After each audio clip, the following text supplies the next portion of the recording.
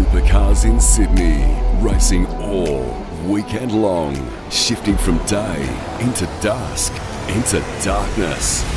Lights on, because in Sydney, we ignite the night. We are go to light up our Sydney sky. You don't want to miss this. Panasonic Air Conditioning Sydney Super Night, 19 to 21 July. Book now at Ticketek. Supercars, unforgettable.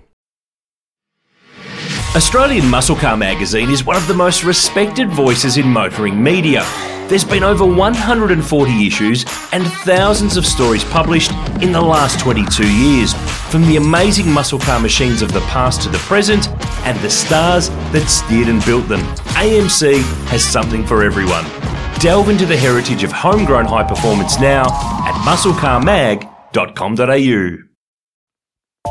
A Motorsport Podcast Network production.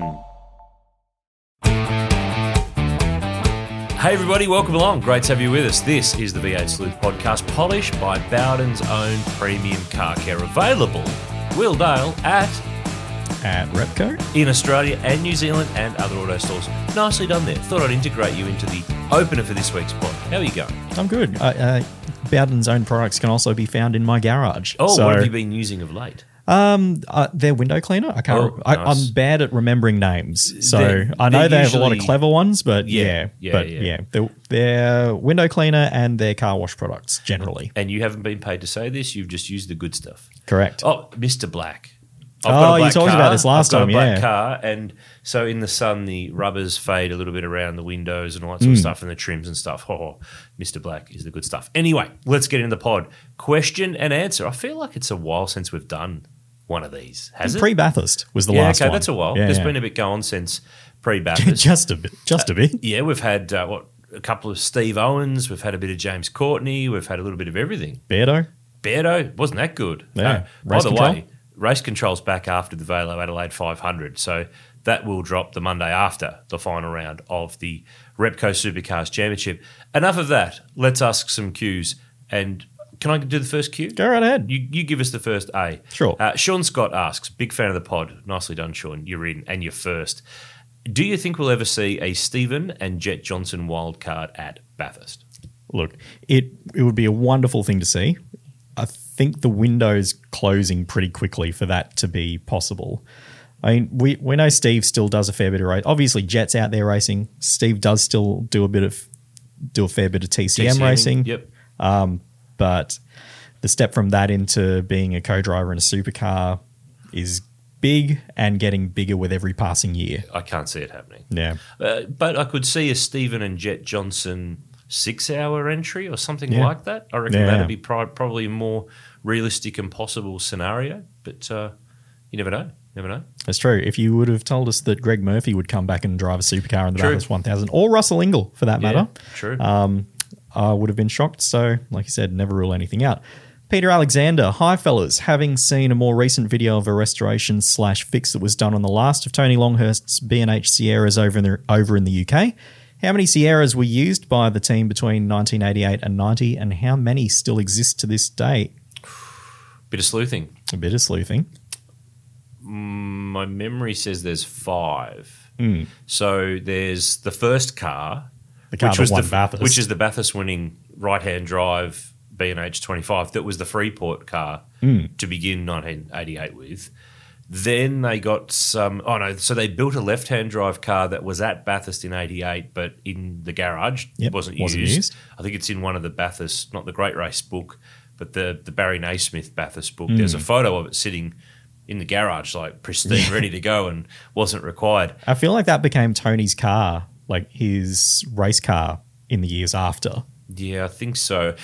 It's a little bit hazy, I think, on some of the B&H cars. The Bathurst winning car is really clear. By the way, it's at the National Motor Racing Museum. Has been since, I think it was donated at the end of the cigarette era, 94. Yeah. WDHO wheels, because that car had spent time with Colin Bond by Ken Matthews, who owned it for a time. So hence why it has a red Ford badge instead of the usual blue. Exactly. So then they got their hands on those Wolf Racing cars. Remember that Robbie Francevic ran one of those, the black cars. So, yes. Which was what, in what year, why, where, how, people who are Sierra nerds will know far better than I. And then that last one that Peter mentions, the car that was over in the UK, which sadly was quite badly damaged in an accident, that was the last B&H Sierra that they wheeled out quite late in 1990. I think it was the last AMS car round prior to Bathurst for Tony Longhurst to drive us the 25 car. So, yeah, I think, and in terms of them being around, there's the museum car in the museum. That one's clear and easy to see. Mm-hmm.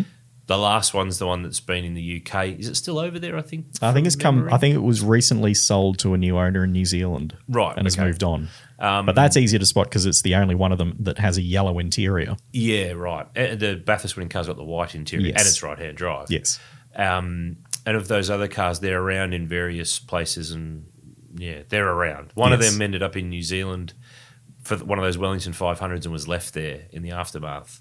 So, but no, good news is they're all around. None of those have disappeared or gone forever. Peter Gardner. Now, Peter said he's got the opportunity, or had it, to photograph the Victorian V8 series earlier in the year. Now, with some beautiful old cars running around, and I like how he's done this, and with my 105 sponsorship of the Castrol Motorsport News podcast. Good Nicely podcast, done, that. Peter. Well played. Very good podcast. Yeah. Have you heard it before? A couple of times. Long-time listener, first-time caller. Yes. It got Peter thinking, what would be, and this is a really interesting question, the most valuable car, and I presume let's talk financial value here, still racing in Australia, actively competing? He said, I reckon it's a subjective question, but I think that's part of the fun. Now, I think let's just limit this to regularly raced cars, not a car that raced once 5 years ago and hasn't been raced for 5 years prior to that. And we're looking at touring cars Let's / V8 stick to touring supercars. cars. I think that's not probably the Sheen collection of F1, XF1 and open wheel machinery. Then we'd be here all day. But I could mount a very serious argument here for Mike Roddy's Jaguar XJS, the 1985 Bathurst winning Johnny Goss Armin Hahn car that it's been, in recent times, we did a story about it on the website, up for sale. It's been to Goodwood this year for Armin and John to drive. It stayed over there and is being offered for sale. I'd have to reckon, given the appeal on the European and English collector car market and the fact it's a Spa winning car as well, the 24-hour, plus its Bathurst history, and Mike Roddy raced that really regularly in historics, like not just once in a blue moon, regularly, and really drove it hard, actually got stuck into it. I reckon that would have to be my pick. I can't think of anything that would top it. Well, it's fair play to Mike Roddy because the entire time that he's been the custodian of that car, as he said, he's had it out racing. And you think of how many Bathurst winners have been out racing after their period history. There's not too many. Still, certainly not too many that are out and about now. I know the 91 winning Nissan GTR occasionally got out and about. It's been a while since that happened, though. Yeah. And that was Kerry very McMahon sporadic. Raced it in historics after it was restored. But it's been a long time since that one's been out and about. So, I mean, the Mark Gibbs GIO car, the Tony Alford car, the GTR. I mean, a GTR is an expensive race car. It's valuable. There's not that many of them, and they cost a lot back then and they cost a lot now. But probably cheaper to get bits than for an XJS Jet V12. But I still reckon the Jag has a wider international appeal, marketplace, dollar price. GTR would command a very good number, but it's not a Bathurst winner. The Jag's a TWR, JRA entry, but it was Tom Walkinshaw racing car. There's only so many of them around. I don't reckon they'd pop up for sale very often. So no, the GTR's pretty cool, but I think the Jag's got it covered. And then you look forward into the supercars era, and once you get into VS, VT, VX, Commodore territory, there's not really anywhere for them to be considered actively racing. No. Well, if I owned them too, I wouldn't be racing them either. Oh, yes. I'd be parking up big time. Next question from Trent Urza. He's looking for the history of Shane Van Gisbergen's first race-winning Falcon, and where is it now? So Shane Van Gisbergen's first championship race win was at Hamilton in New Zealand on the street sort of industrial road course there. So that is not the car that he started in when they built FGs. So they remember that Alex Davison was there, Shane was there, and Jason Bright was running his wreck out of Stones in that green and black Fujitsu car. So Brighty started the year in the BF, the older car, because they only had two new FGs. They built a third one, which is the car that Trent's talking about. So that became Shane's, I think it was Townsville, 09. Yeah, I think that's right. Yep. And he ran that right through to the end of his period with Stone Brothers. Every year, split liveries with Alex Davison at Bathurst, Gold Coast co-driving with Johnny McIntyre, Emanuele Pirro, Luke Youlden in 2012. And I think they had Pole at Sandown from my memory. Yep. This is the same car that had the incident in Sydney in Shane's last Supercars round. You didn't see, or you could hear the inverted. You could hear the air quotes, yeah. With the medical car, collision. The pound of error. Very expensive collision. Yeah, not so cool. Not so cool. That car, that's the car that's got the bonnet that everyone signed that's hanging up at Matt Stone Racing in the workshop. Yeah. I'd always wondered what had happened to that bonnet because I'd heard a few different stories on where it ended up, but I'm glad to see that it's still like in pristine condition and given pride of place in that workshop. Yep, it's on the wall at MSR on the Gold Coast.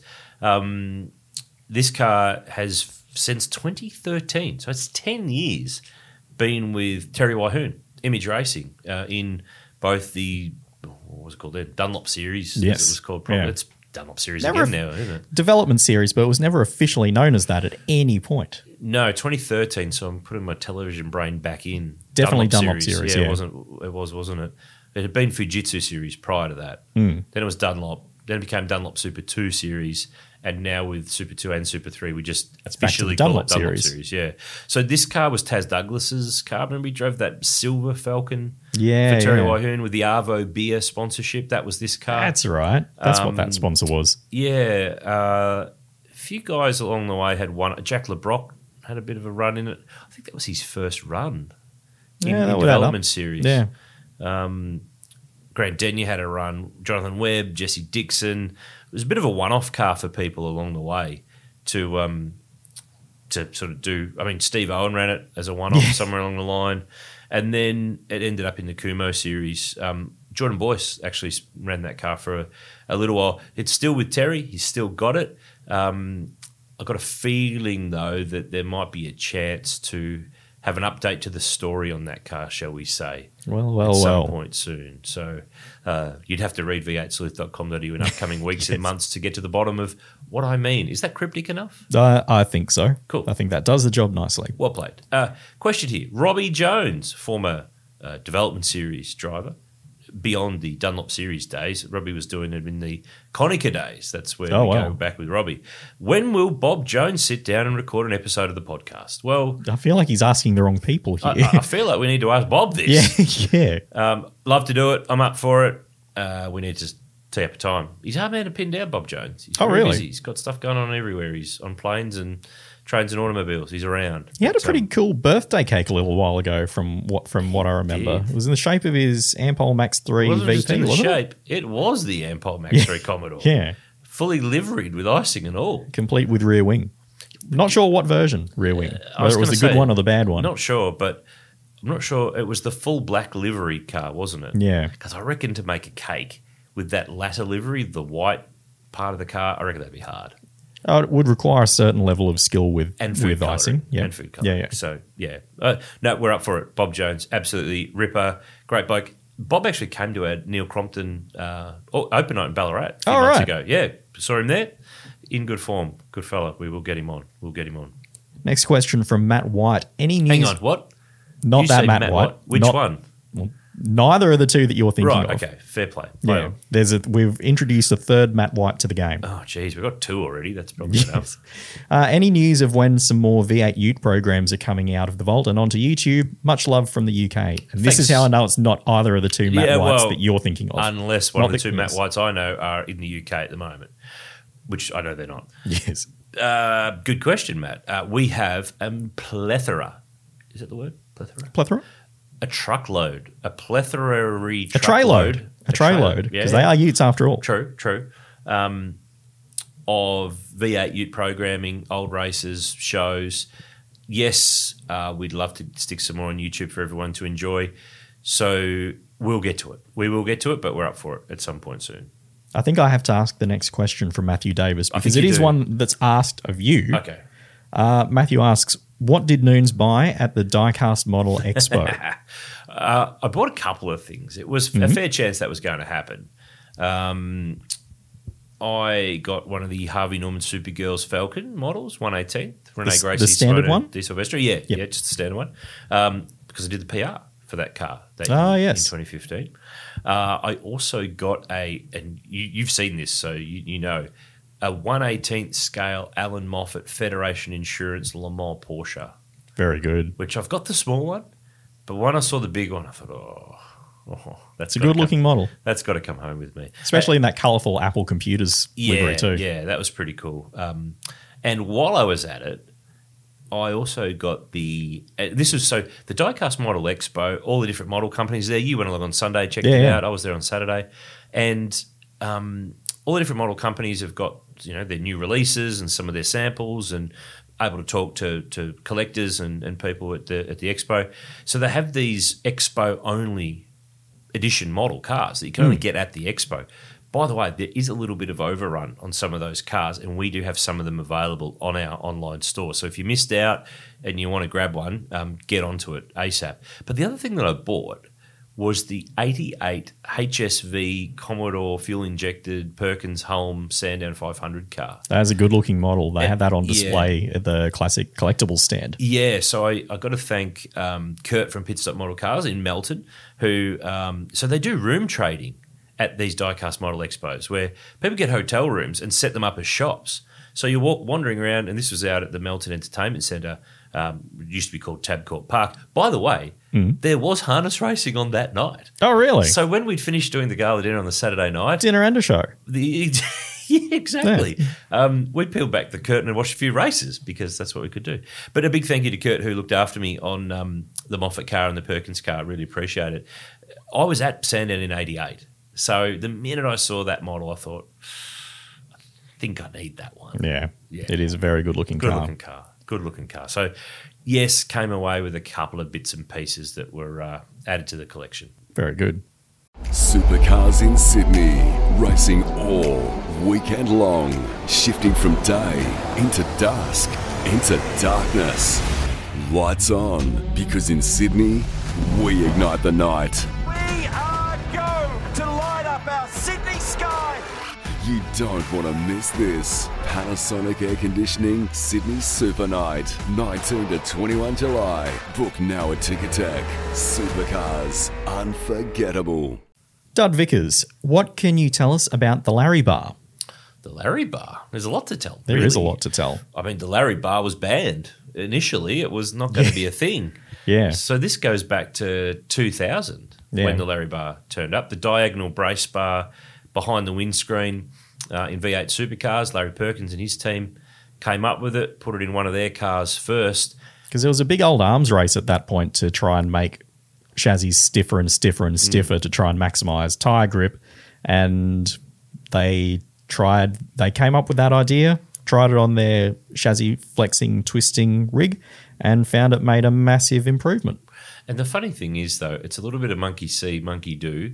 So pretty much everyone then went and got one. Yes. Added it into their cars. So you had teams with beautiful white roll cages and chassis work that just had this dirty, fat black bar that then just ran behind the windscreen in the aftermath. And if you look at the vision from 2000 from Phillip Island through the subsequent rounds, you can see where and when everyone added their bar to the car. Yeah, a bunch of them turned up at the Grand Prix a couple of weeks later with them installed, which I thought was impressively fast work. Yeah. Good effort. But initially it was met with, no, you can't do that. That's against the roll cage specifications. In the end, though, Larry knew the rule pretty well on how it all played out. He kept it. Everyone else adopted it, and it became a regular part of those cars right through to the end of 2012 before Car of the Future came in, and that changed it because the screens were different and the cages were different, and they became polycarbonate screens. Yes. So that was the other factor. But famously, the Larry bar saved Craig Lowndes at Bathurst in 2005. From a Larry wheel. Yeah, that was the great irony, wasn't it? A Paul Dumbrell, Larry Perkins errant tyre that bounced down the road and landed in the front. So What the good Larry gives with one hand, he takes away with the other. it probably sends an invoice as well. Yeah, it's a great story, isn't it? That Larry bar's when you think about it, Larry came up with stuff, and his team, wasn't all Larry, but a lot of it Larry, whether it was the endless brakes, mean, things that made people change the rules or really heavily look at the rule book to see if you could do it. I mean, that doesn't happen really anymore. But no, rules are far too tight for that. He did that multiple times. Yeah. So, yeah, it's a cool thing, the Larry Bar. I'm not sure. I mean, it was called the Larry Bar. It was called the Petty Bar for a while. I thought that was a different one. That was the one with the HRT that was the thing rig. in the Craig Lowndes car, Yeah. the car from previously. So that was the comparative comparison at the time in 2000 when this bar came out. But very quickly, people went, well, it's a Larry Bar because Larry had it first. Yeah. And it really caused a stink at the start of that 2000. It got people hopping. But funny, it went from this absolute, oh, wow, to just being part of the How can you course. even see? Yeah.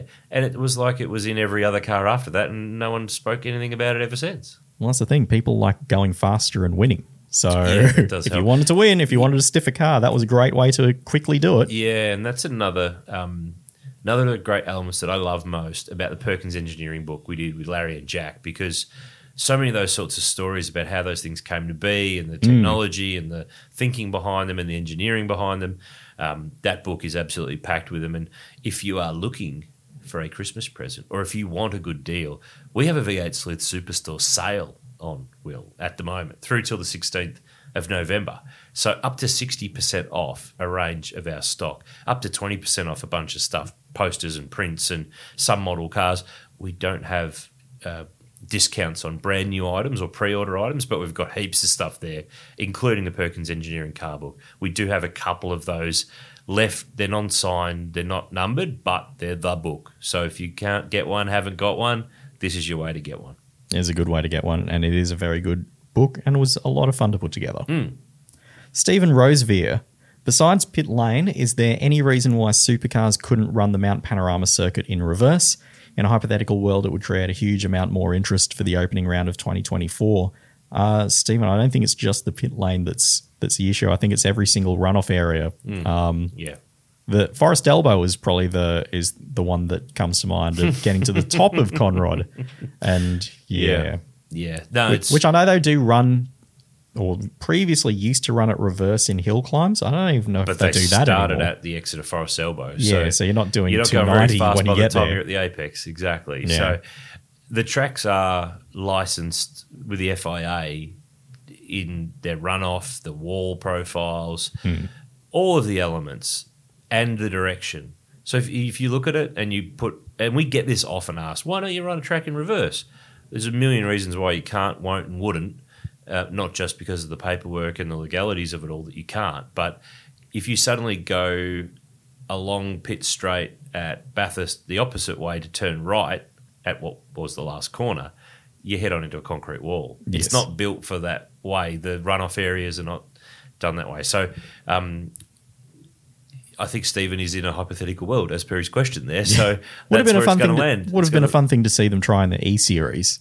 Well, now that's somewhere it could have been done. I mean, if you can race at Oran Park, surely you can race in a reversed Mount If Panorama. you can race on a track that no longer exists, therefore you can race on iRacing on a track that is still in existence the wrong way. Yes. I think that's a good idea.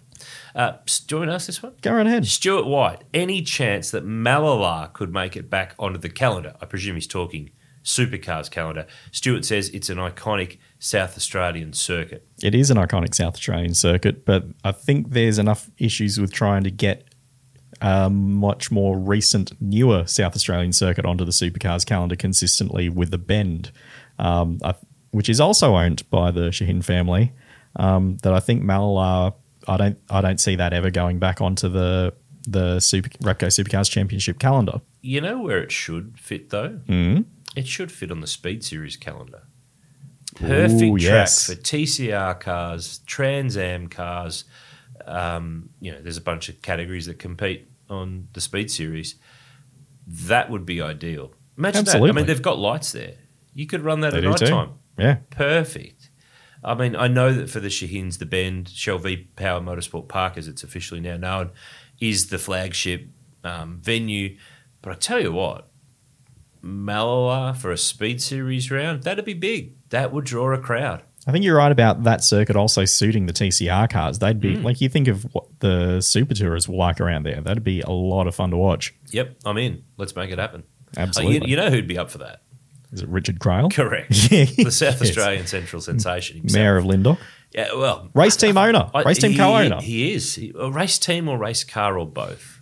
Oh, that's a question Is for he Craill. the mayor of Lindor? Can you be the mayor of Lindor? I don't think you can be. I think it's more of a state of mind. It's a good state of mind. Yeah. Hey, they've got good red there. Like, they do have good red. It's a good thing. Curtis Baird, he's going full sleuth here with this question. Always a dangerous thing to do. When you hear it, you'll hear why. What's been the fastest season when you add up all the race times together in the supercar era, and how is it compared to this season? So initially I thought when I read this, he wants to know the fastest that a season's been completed from when the first race was to the last race by the dates. But no, he's talking about adding up all the race times of what's the fastest season to get done. Mm. So I'm presuming it has to be sprint racing era where the enduros weren't part of it. You would be absolutely correct. So fastest is 1996. Overall average speed of all the races across the season, 150.6 kilometers per hour. And you think... So were there any safety cars? Well, this is the point I was about to make. So the first safety car introduced during a supercars race came in 1997. So this is the last year prior to supercars, safety cars. Yep. Okay. So 96 was the first year of 3 sprint races per round. Yep. Enduros weren't part of it. Yep. So would the second and third and fourth be from when it was still all sprint races? No, remarkably. No. So the next 4 on the list are from basically current era. So second is 2021, 148.8 Ks. Then 2020, 2018 and 2019 ranging from 147 to 146. Okay, which is surprising given you've got Bathurst every year as part of that. Safety cars, slowing races down. But, wow, it's a question I've never really stopped to ever ponder, but that's what happens with this podcast. People come up with questions that we haven't come up with. But the other thing is, so his other part of the question was, what's the longest season once all the race times were added up? So we've done that off average speed. But if you added up how long it took to do each race in a year, what's the longest season of racing? So it's probably not a big surprise when you hear which year it is, but it's from that mid-2010s era where there were just a lot of races, 36, 38, however many, including Bathurst. And in this particular year, a longer than usual Bathurst because they had a halftime orange break for an hour. Okay, yep, I'm with you now. 2014. So yes, 2014, the longest season at 49 hours, 40 minutes, and 9.2398 seconds of racing, which is over 3 hours longer than the next closest, which was 2013. And so that counts, obviously, about hour track breakup horse time of Bathurst. So, yeah, interesting. There you go, Curtis. That's a very interesting one. That's something I would have never stopped to ponder before. And in case you're wondering how on the fastest speed season, how this year ranks, it's currently P7. Yeah, okay. Yeah. We're not going to break any records this year, that's for sure. Not at this rate. No. Next question from Oliver Luca. Love the pod, guys. Always my go-to. My question is, whatever happened to Alex Rouleau? Alex Rouleau is still around. Alex Rouleau is a rally guy now. He is, yeah, competing in the ARC on a regular basis. Yeah, he's done a bit more tarmac rallying, which Peter, his dad, has done a fair bit of over time. Gee, yeah, it's funny. Alex was so around in supercars there for a couple of years. Youngest ever driver in the main game full time with Lucas Dumbrell. Was 2017? 2017. Co-drove with Simone Di Silvestro for a year or two in the 18 Harvey and Norman. 19. Yep, that's it. Then that was it. Yeah. Did a bit of TCR as well from memory? A little bit of that inaugural year in 2019 in an Astra. Remember there was a German-sourced Astra that I think was under the Kelly umbrella from memory off the top of my head. There were a lot of weird and wonderful cars in that early era of TCR. Yeah, they really were, weren't there? The Subaru Imprezas, geez, they were junk boxes. Yeah, Andre did a good job in one of those for a while. He threw that thing around. But yeah, Alex Rouleau, Oliver, still around, still rallying.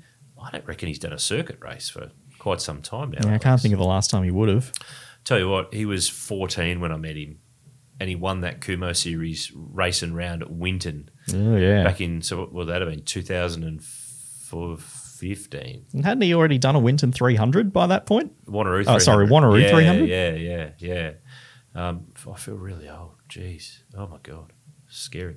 Dan Henderson, what's the greatest winning margin in the current V8 Supercar Championship era? So let's leave it to the V8 era, so 1993 onwards. Yeah. So no surprise, it's the top 3 on this list are all endurance races. So Why is that no surprise? Well- Enduros, they tend to be always regularly late safety cars that bunch them up a bit, though. but more often than not in sprint races, like you don't have time to build up a big lead. No. That's true. Although not impossible, as I'll get to in a moment. Okay, do tell. So top of this list, the 2000 Queensland 500.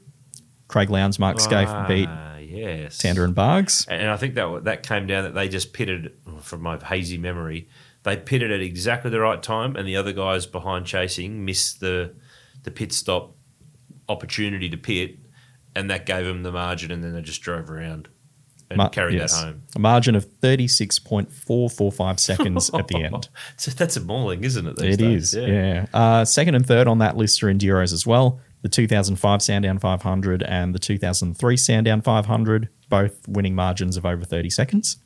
So that's Scaife with his flappy splitter in 05, Yep.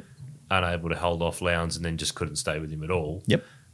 Oh, and then in 03, because Jason Richards, who was fighting for the lead, ends up off in the sand. Went from a really close finish to a really not close finish. Scaife winning over... Who was second in 03 then? Oh, was that Ellery Yulden? Ellery Yulden. It was too. Yeah, that's right. The famous Luke Yulden. You just finished second place. Who'd you finish? To the mighty Holden Racing Team. The immortal words of Ian Wally Walburn on the radio, which I think we did run in the Luke Yulden I think we did, yeah. podcast episode some time back. Yeah. Geez, listen to me going off off in tangent. So do any non-enduros get a look in here in the top 5 or 6? So it's the P4 is a single driver race. And I had to go back and look this up and check race reports and check the vision because it seemed kind of implausible. Marcus Ambrose, the last race of 2004 at Sydney Motorsport Park, he'd already locked up the title, and then he went on to beat Mark Scaife by 26 seconds in a 39-lap race Jeez. that had a safety car in it at one point. Jeez. Oh, my. That's actually more impressive than the 36-second win in 2000 at Queensland 500. It was genuinely shocking when I saw that number come up. He smashed it. Nah, surely this is a typo. And no, surely it is not. He had the measure of everyone there. That's incredible. That's incredible. Good one. I like it. Good Yeah. question. Well done, Dan. Australian Muscle Car Magazine is one of the most respected voices in motoring media. There's been over 140 issues and thousands of stories published in the last 22 years, from the amazing muscle car machines of the past to the present, and the stars that steered and built them. AMC has something for everyone. Delve into the heritage of homegrown high performance now at musclecarmag.com.au. Sean Barnes, without considering the rising costs of competition and the growing list of categories we have, I think the Australian motorsport landscape could benefit from a Legends race or series. The US has SRX and Europe has a similar concept with a Race of Champions. What are our thoughts on rounding up a few of the good old boys from ATCC and V8 supercars once a year for a charity race, even if it's in XLs? Think along the lines of the EJ Witten's Legends game, but for Aussie motorsport. Well, I like how he says without considering the costs and of competition and the growing list of categories, because they're probably the two things that blow this straight out of the water. And sadly, I don't think the EJ Witten Legends game's going. They've parked that for the last couple of years, unfortunately. I understand what Sean's saying here, but who's paying for this? Like, this is the thing. And you've got... I do like the concept of SRX in the States that, identical cars, varied... current-ish drivers or retired legends, NASCAR, IndyCar, bit of this, bit of that, bit of everything. I think Excels would be a good thing to do it in. But well, you look at half the Excel Enduros, a lot of the co-drivers are legendary old touring car races. Like, I think John Faulkner's done a few. He's done a few with his son, Peter. Yeah. Well, I think it's the sort of thing that would, if there was someone out there with the wherewithal to set up, 15 identical cars, do a television deal. 15 identical cars with just the assumption that you're not getting them back. And 5 spares. Yeah. Only 5? Yeah. Well, the other thing is too that the good old boys of Australian Touring Car Championship racing and so on, they're now too old for this stuff too. We're looking at the 80s and 90s legends now because the muscle car golden era is sadly beyond us and beyond the capabilities of, and we've lost some of those guys over the journey, and you sort of in a blink of an eye they go from 50 odd to 70s and 80s, which, and I mean in terms of age, not decades, but time goes on. I do like the concept, but I reckon there'd be plenty of blokes with egos that wouldn't be able to be jumped over to do something like this. No, but wouldn't it be fun? You think that early 2000s era of supercars driver in identical Excels, Scaife, Ingle, Ambrose, Lowndes, well, Lowndes still going, Murph. Tear-ups. Oh, yeah. Tear-ups. Yeah, you need more than 5 spares. The tear-ups would be just going about 120k slower than they used to. So, yes. Jason Hall, he's not sure if this has been asked before, and I'm not sure either. I think it may have been, but let's go with it anyway. Which driver holds the record for the most race starts between wins and or the longest time between wins? And we're talking in the Australian Touring Car Championship / Supercars Championship as it is now. So most starts, but well, to be fair, both metrics, it's Paul Morris. Yeah, so from winning Calder in 01 in the Big Kev car to winning Bathurst with Chas Mostert in 2014. Yes, 231 231 starts between those two races. Yes. Yep. And 13 years and 89 days passed between them. That's a drought. It is. Yeah. That's one hell of a drought. Who is P2 on this illustrious list? So on most starts between wins, Michael Caruso is actually second. 221 starts between his first win in Darwin 2009 and his second win in Darwin in 2016. I'm feeling a listicle website story come on here if indeed we haven't done either of these. Yeah, it's probably a good call. Rick Kelly's third, 209 starts between Sandown 2011 and Winton 2018. And then next is Lee Holdsworth, who made 203 starts between that emotional win for Erebus at Winton in 2014 and his equally as emotional win at Bathurst in 2021 alongside Chas Mostert. But Bathurst in 2021, he hadn't been Nudie Rudy chasing an intruder out of his home earlier in the week. That's true. That was Winton 2014. That's true, with a baseball bat, yeah. With a baseball bat, yeah. Could have at least got a cricket bat and Australianised his house protection. But it's the baseball bat that he got when they raced in Austin in 2013. Well, came in good for something. It did, came in very handy then. I don't think they took anything that day. He just chased them out, having just got out of the shower. Yes. So for time between wins, though, I'm guessing there's some different people on that list. It is a very different list. So second on this list is Colin Bond, who went 11 years, 259 days between winning in the number 2 Alan Moffat Ford Cobra XC at Adelaide International in 70. Oh, no, that wouldn't have been a Cobra. That just would have been a standard XC because it's a championship race. The Enduros were not part of the championship. Yeah, Enduros weren't part of it. Yeah. I think that was the last round of the championship, 78. That's when Brock won the championship. Yeah. Which, by the way, that's a nice little segue that next week's episode, just to get us all warmed up for the Velo Adelaide 500, of course, it's the title decider between Brodie Kostecki, doing it for Australia against Shane Van Gisbergen, doing it for New Zealand. The title deciders, that's our theme. Yes. We kind of did an Adelaide 500 preview pod last year where we talked a lot about the history of the Adelaide event and so on. So we felt that we'd go title deciders for next week's episode. So plenty to talk about there. And, of course, 78, Bondi winning there. So he had to wait till the Sierra, didn't he? Lakeside 1990? Lakeside 1990. Wow, that's a stint. And that's a stretch. So, 11 years, 259 days between those wins. And I haven't run the numbers, but it was something like 30 days until his next win because he won the next round at Malala. Right, he did too. The Toyo tyres. Ah, yes. Oh, he's sponsored by Toyo, but I don't think he was on Toyos for that. I think he was on particularly tall Dunlops, but that's neither here nor there. Third on the list is Jim Richards, who had 8 years and 109 days between his last sprint race win at Malala in 94 and winning the 2002 Bathurst 1000 with Scaife. Well, I guess there was a bunch of years where he wasn't even competing, didn't even do a round of the championship because he only did the Enduros and they weren't part of the championship there for a while. But Lee Holdsworth appears on this list as again in P4, 7 years, 244 days between his Winton and Bathurst wins. Mm-hmm. And then Dean Canto and Tony Longhurst are the only other two drivers with streaks of over 7 years. Okay, so it's a list you don't really want to be on. But if you get on it, it means that you did win a second race at least. Exactly. And based on this list, you're probably a Bathurst winner too. Yeah, pretty handy. Works out quite all right. Yeah. Works out quite all right.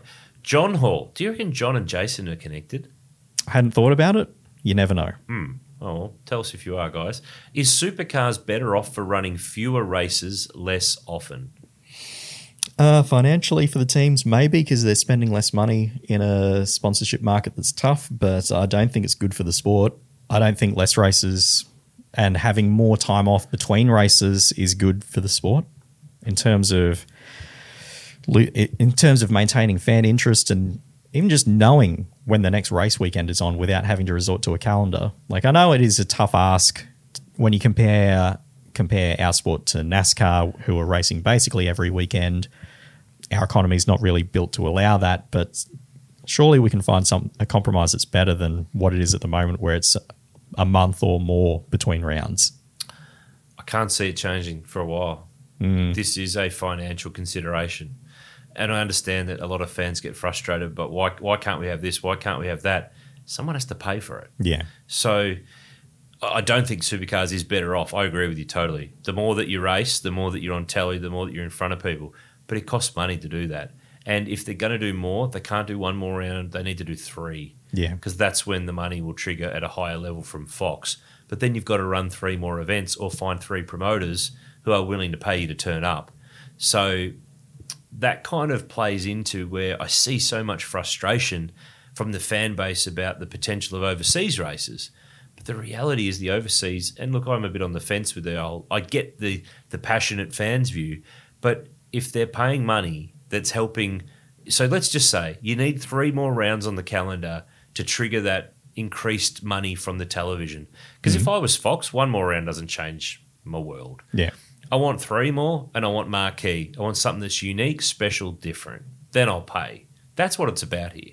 So an overseas race or 2 to help be among the 3, to get to the 3, to get a bigger calendar, to get more racing. Because quite frankly, most people watch most of the rounds on television. They don't go to the rounds. That's true. So what does it matter? As long as it's on in a good time zone and I can sit down and watch it, which I did for Abu Dhabi. I got up early to watch Austin, Texas. I didn't go. China, was able to watch that. What's that, 2005? At the end of the day, it's not robbing a track in Australia of a round. Yeah. Because if they were going to be at Phillip Island and Queensland Raceway and Winton, they already would be. That's true. These are, unfortunately, the calendars we have to borrow a famous political phrase. Yes, Paul. Yes. Aaron Matten, 3rd-generation drivers at Bathurst. Is it only the Setons? So in terms of the great race at Bathurst, yes.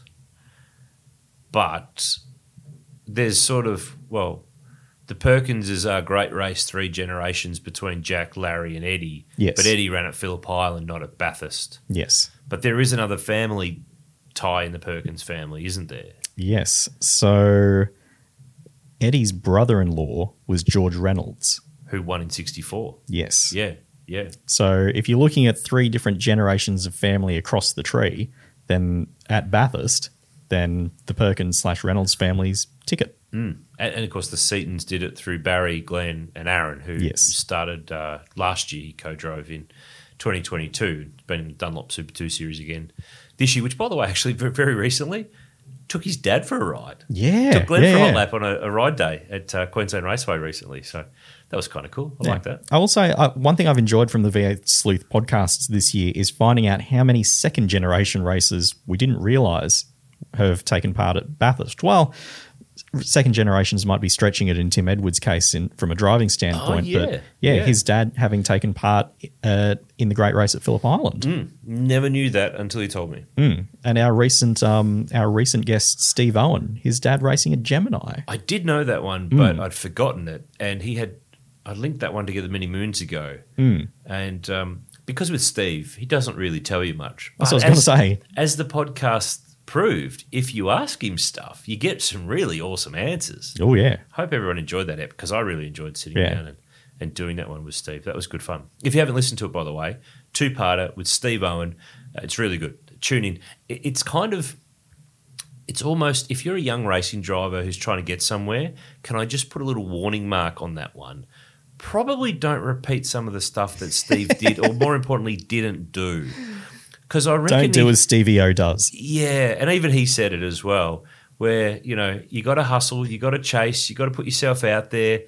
He's just not wide like that. What did he say at the end? Something along the lines of, well, if a guy who's terrible at the commercial side of things can do 20 Bathurst 1000s, there's hope for you kids yet. It was very good. And I think he did 21. I think he undersold himself there. I think he got to 21 when he drove for Team Sydney a couple of years ago to have his last one up there. Tom Ransom, final question of the pod. Apart from Scotty McLaughlin's Mustang that came to that inevitable end at the Gold Coast in 2019, which have been the most successful Ford chassis in the championship? We always hear about Jamie Whincup's Kate, the Commodore, Shane Van Gisbergen's last ZB, and rightfully so, but we never hear much from the Ford side. It'd be interesting to know where the blue badge sits in regards to successful chassis. Well-crafted, constructed question there, Tom. Punctuation very good. Liked it a lot. He's right. Everything is about Shane Van Gisbergen's Commodore Chastity that won 39 races, including 2 Bathursts, and Jamie Whincup's Kate. But there's a bunch of Fords that are not that far. They're next in the queue. Yes. So third in the list is Marcus Ambrose's dual title winner, SBR BA02. That car took 25 championship race wins. That's the only Ford in the top 5 on this list. Oof. Yeah. The next Ford, there's 2 in 6th and 7th. The first one is that 2019 Scott McLaughlin Mustang that took 18 wins up until its unfortunate demise on the Gold Coast. It's Gold Coast Street's parallel park. Yes, yeah. Parallel to the concrete wall in the roof. Rapid delivery of a spring and damper to the 33rd floor. Unrequested delivery. Yes, you can't get that on Uber Eats. No. 7th is his previous car, the 2017-2018 FGX Falcon, the one he won the title with in 2018. And the one he recently caught up with in Phoenix. He did, yeah, at the Penske Museum. Cool. So those are the only 3 Fords that are in the top 10 among a whole bunch of Holdens. If you expand it to the top 20, it's slightly more even. There's 8 Fords out of the top 20. In an equal 11th is FPR 1217, which was Mark Winterbottom's 2015 title winner. That car took 14 wins over the course of its championship career. Equal 14th, there are 3 Fords, pair of 888 Falcons, and DJR TP07, so McLaughlin's 2020 championship winner. The car that he ran at the end of 19 after the Gold Coast. The replacement car. Yep. Yeah. Yep. And in equal 17th is DJR EB5, the 94 Bathurst winner that won the 95 championship in John Bow's hands with a total of 12 wins across its career. Appropriately enough in equal 17th, place. Yeah. And 12, of course, being the Penske number that came with that team later on. So there's all sorts of motorsport numerology in among all this. Hey, everyone, thank you for sending in the questions again. We get seriously truckloads of these when we put the call out on socials. We can't get to them all. We pick the ones that we can fit in or the ones that we can answer most. We do get a lot of repeats.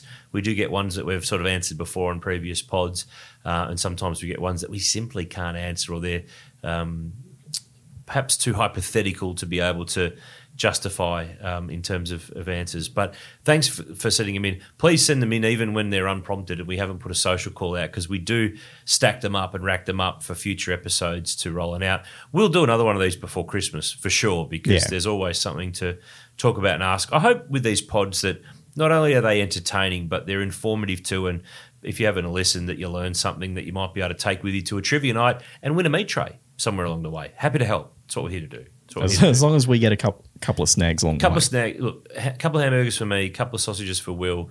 We'll be happy campers and we'll be happy to help. Hey, next week, V8 Sleuth podcast will be title deciders. That is our topic. So I'm thinking we're going to talk Rick Kelly, Craig Lowndes, Phillip Island, Bob Morris, Peter Brock, AIR 79. What else springs to mind for great title deciders? McLaughlin Win-Cup Newcastle 2017. True. That one had everything. 87 Richard Seaton. Oh, yes. Park. Yeah. That's a zinger. That Oran Park 71. Jeez, we're going back there. Well, it's a title decider. It was a good one too. Jane. That's the one. Is that the one where the bloke drove the road car onto the track during the race? That is the one, Oh, yes. that's going to get a run. Yeah. That will most certainly get a run. So there's plenty of stuff to go through in Title Deciders. Of course, the title in the Repco Supercars Championships on the line. Velo Adelaide 500. I'm not on a paid plug here, but I'm just telling you so you know. We'll be in Adelaide for the final round of the championship at the end of November. Hope you'll be too if you can't be there. Tune in on the box and check out who wins the championship. Thanks again for tuning into the V8 Sleuth podcast, polished by Bowden's own premium car care, available at Repco in Australia and New Zealand and other auto stores. We'll be back though next week with Title Deciders. Will and Steph will be with the Castrol Motorsport News podcast on Tuesday. Repco Supercars Weekly quite regularly at the end of the week to round out Thursdays or Fridays, depending on what's happening. You've got yourself covered when you listen to the Motorsport Podcast Network. Thanks for tuning in. We'll chat to you again next week. The things these streets have seen, like legends, half man, half machine, who head up north to go down in history. But here in the Ville, nothing comes for free, because here, there's no should. These streets reveal what's really under the hood. If these streets could talk, they wouldn't. They'd roar. They've seen the unforgettable, and they just want more. NTI Townsville 500. Book now at Ticketek. Australian Muscle Car magazine is one of the most respected voices in motoring media. There's been over 140 issues and thousands of stories published in the last 22 years, from the amazing muscle car machines of the past to the present, and the stars that steered and built them. AMC has something for everyone. Delve into the heritage of homegrown high performance now at musclecarmag.com.au.